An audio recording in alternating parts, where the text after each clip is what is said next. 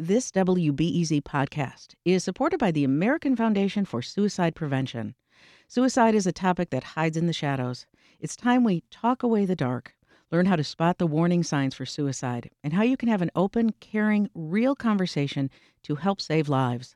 Visit the American Foundation for Suicide Prevention to watch the new short film and learn more at afsp.org/talkawaythedark. WBEZ is supported by Chicago Humanities, presenting live events with historians Doris Kearns-Goodwin and John Meacham, comedian Reggie Watts, and filmmaker Miranda July, and artists Hebrew Brantley and Amanda Williams in conversation. Plus, MSNBC chief correspondent Ali Velshi on small yet powerful acts of courage throughout history. Tickets for these events and more conversations on arts, culture, and current affairs at chicagohumanities.org. Could Denver, Colorado hold the answer for safer housing in Chicago? I'm Michael Puente, in for Sasha Ann Simons, and this is Reset.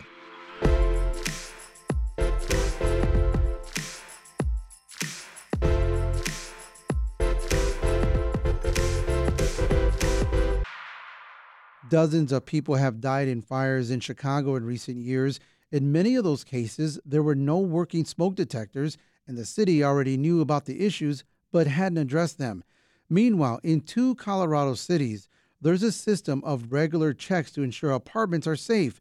In Denver, a worker stops by every rental unit every year to check on smoke and carbon monoxide alarms, gas lines, water pressure, power outlets, and more. In Chicago, that only happens when a unit is built or when there's a complaint. In a few minutes, we'll hear from John Bartlett, Executive Director of the Metropolitan Tenants Organization, on what Chicago renter safety checks look like. First, we turn to Alex Nitkin. He's a reporter with the Illinois Answers Project for the Better Government Association, and he's been reporting on what Chicago can learn from Colorado. He starts by telling us more about how Chicago's building inspection system works or doesn't work today. Well, the bottom line is that it's a very reactive system. Like you said earlier, the only way that an inspector will really come to look at an apartment unit is if someone is applying for a license to do some kind of work, trying to get a permit, or if someone files a complaint through 311. And we've found through a lot of reporting and through some work by the city's inspector general that very often, and I think that organizers with the Metropolitan Tenants Organization have found this too, when you send a complaint to 311, you really never know what's going to happen. It can be weeks or even months until an inspector actually comes. And even then, the outcome can be pretty unpredictable. A lot is really left up to the discretion of the inspector. I hasten to say this is really to no fault of the individual inspectors, of the frontline workers, there are so few of them who together have been tasked with responding to, I think it was 57,000 total buildings complaints were lodged through 311 last year. You have a very finite number of these inspectors who have to just accept this deluge of complaints and respond to as many as they can and play whack-a-mole. And what we're seeing with more and more cities is to try and modernize and professionalize their buildings regulation systems through regular proactive inspections. And pretty much everywhere where that's been deployed, from Minneapolis, Boston, LA, and now Denver, where I want to correct you on one thing, it's every 4 years the inspector comes, as opposed to every year. But still, studies have really held up that when you start to get a system of regular proactive checks, the number of complaints actually goes down, and it's a long and difficult and expensive process to build up that kind of infrastructure. But when it happens, there are real, durable, widely experienced quality of life and public health benefits. Well, how often does the city of Chicago require a building to be inspected? Is it just never, or what? Well, I mean, it's a good question, because prior to, I think it was 2017, there was a requirement that every, apartment building of 3 units or more has to be inspected at least every 3 years, as part of the mandate of, under the Emanuel administration, as they sort of, owing to their approach, and especially under Judy Friedland, the buildings commissioner at the time, really had a mandate of kind of streamline, simplify, cut, deregulate. If there's any program or requirement that wasn't really working, get rid of it. They sort of, I think, took that philosophy to, there was a requirement that every apartment building of a certain size had to be inspected every 3 years. That just wasn't happening. And so they were like, look, this is not realistic. We just cut. They just cut that requirement. So now it's not required anymore. In its place, We have something called life safety evaluations that are done annually for, I think it's high rises of 100 feet or more. And that is an annual inspection that looks specifically at fire safety mitigation, things like sprinkler systems and exits, which is not nothing. But those are sort of very basic. They're very focused. They're limited to those taller buildings. And also, even when we go through buildings records to see what the results of those inspections were, it's very hard to find any sort of impacts just because of the way that the Department of Buildings records its data is very kind of disorganized and antiquated. Now, and the way Chicago does the way it inspects building or lack thereof, that's led to some pretty devastating consequences, right? I mean, you reported on fires in some Chicago buildings that the city knew there were safety issues. So what happened?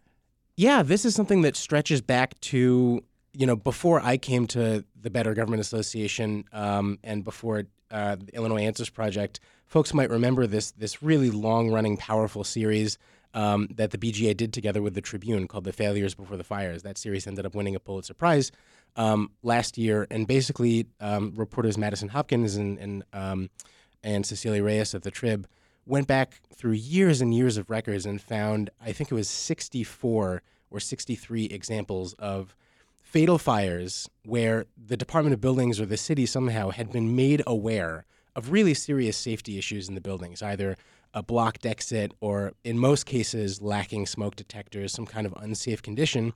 And the buildings department, the law department, the city, government, when ultimately it's responsibility, you'd expect them to step in and make sure everyone's living in a safe place. They just didn't hold up their end. They didn't act. And so we have now for years, and I wrote a piece following up on this earlier this year, basically saying that nothing's changed. This problem still persists.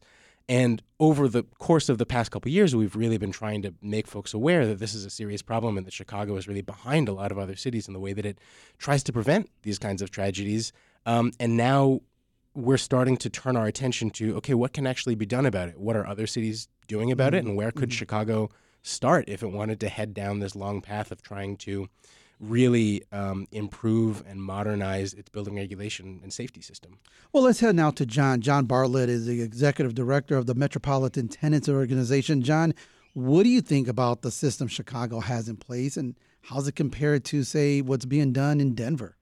Well, I would say Chicago is just not working. For one, we find that tenants are really afraid to even call 311 in the first place. Whether 311 actually gets out to do the inspection, we find that that a lot of tenants don't inspect because they're afraid that the landlord is going to get mad, they're going to retaliate, because as soon as you do put that call 311, you have that big X put right on your back. The landlord knows who calls. So, to me, that's the first problem. And, I think it creates a lot of tension then between the landlord and the tenant. So certainly we would love to see a more proactive inspection program. And in fact, we've been kind of saying that for years now, that it's going to help both upgrade the conditions, and it'll also probably help improve the landlord and tenant relationship because everybody knows what's going on better then. Well, John, when you have apartments that are not being checked for things like mold, leaky pipes, and other safety issues on a regular basis, what kind of situations can renters find themselves in? Well, I find first is that, a lot of these situations cause illness. Like Chicago still has the most kids poisoned by lead than any other city in the U.S. And this is something that could be prevented. We know what the problem is, and in an inspection program could find the lead and make it get covered up and help cover it up. But mold also causes asthma. We have lots of kids going to the hospitals because they're getting, they have asthma attacks that are triggered by either mold or even pests. And that's the other thing. I mean, you just did a story recently about rats. And, this is another thing that a lot of tenants are living with. They shouldn't be having to live with rats, but yet, and if we had a proactive inspection program, we'd be able to find the holes, the way the rats are getting in, and take care of them. It's, to me, it just totally makes sense to have a proactive approach.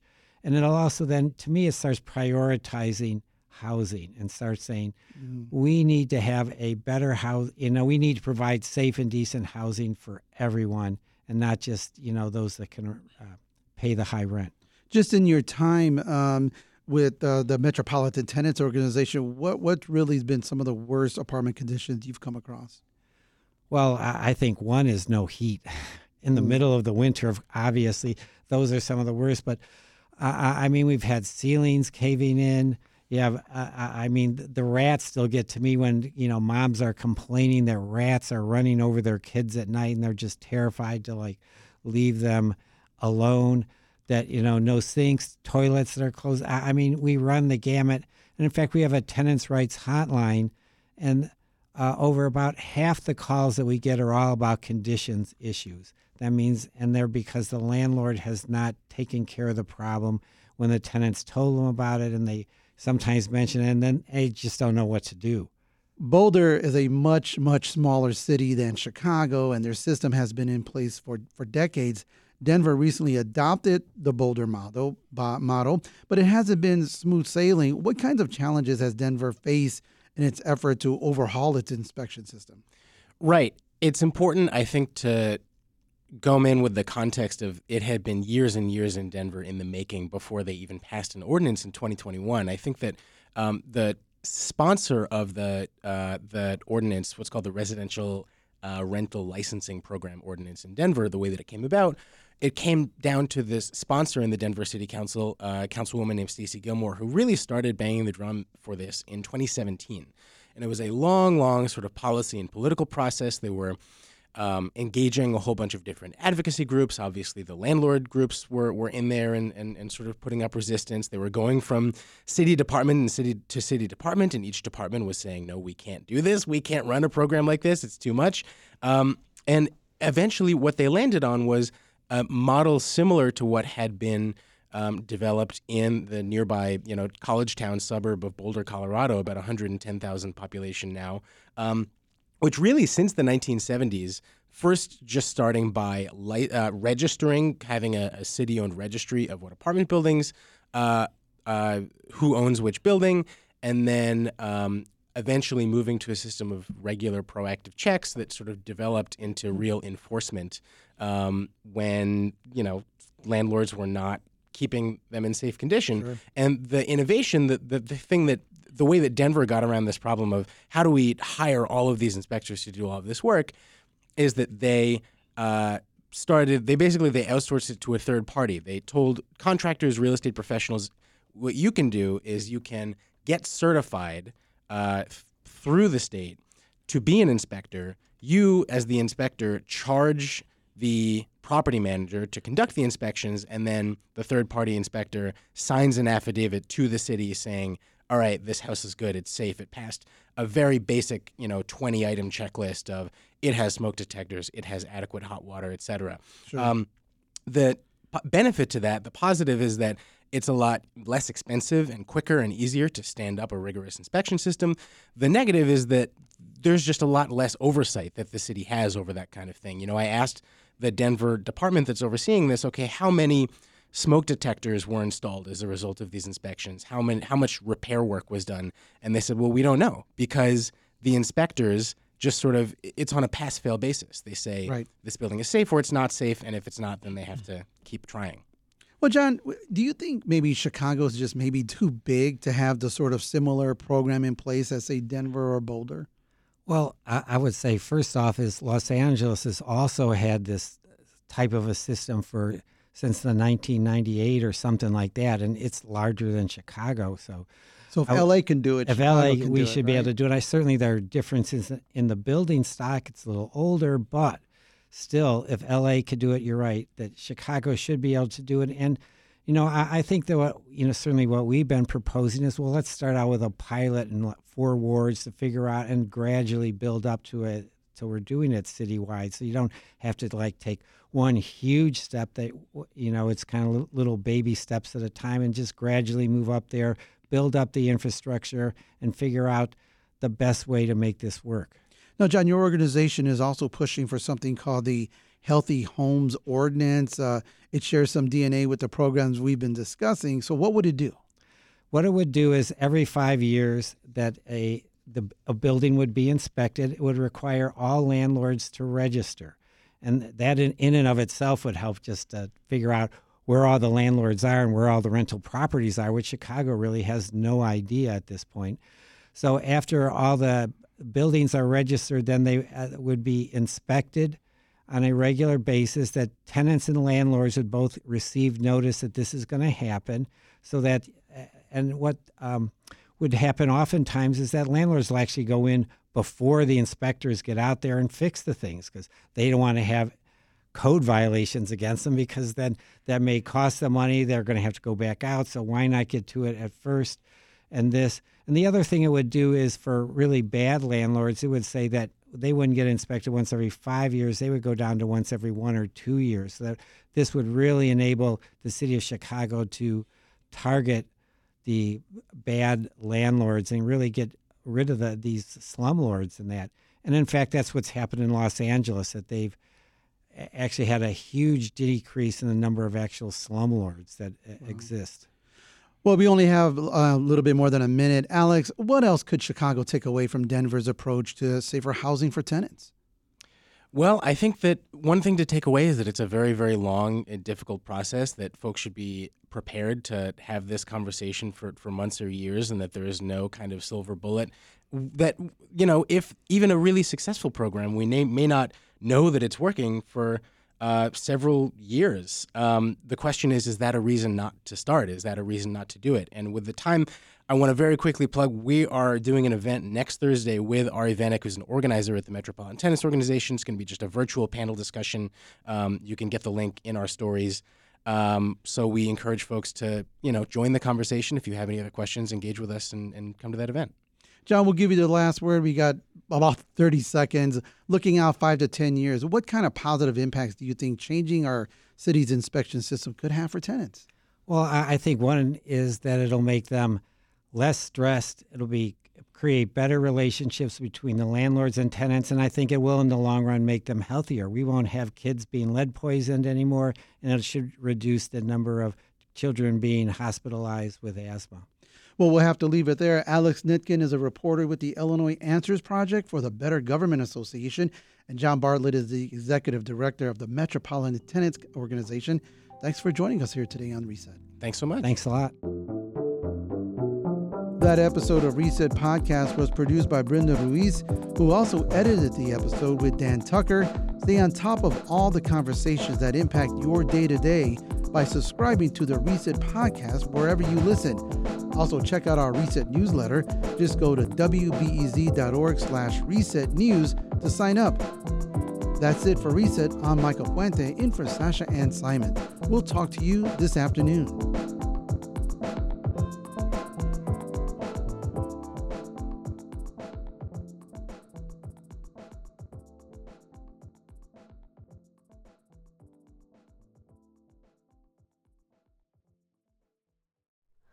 Hi, it's Terry Gross, the host of Fresh Air.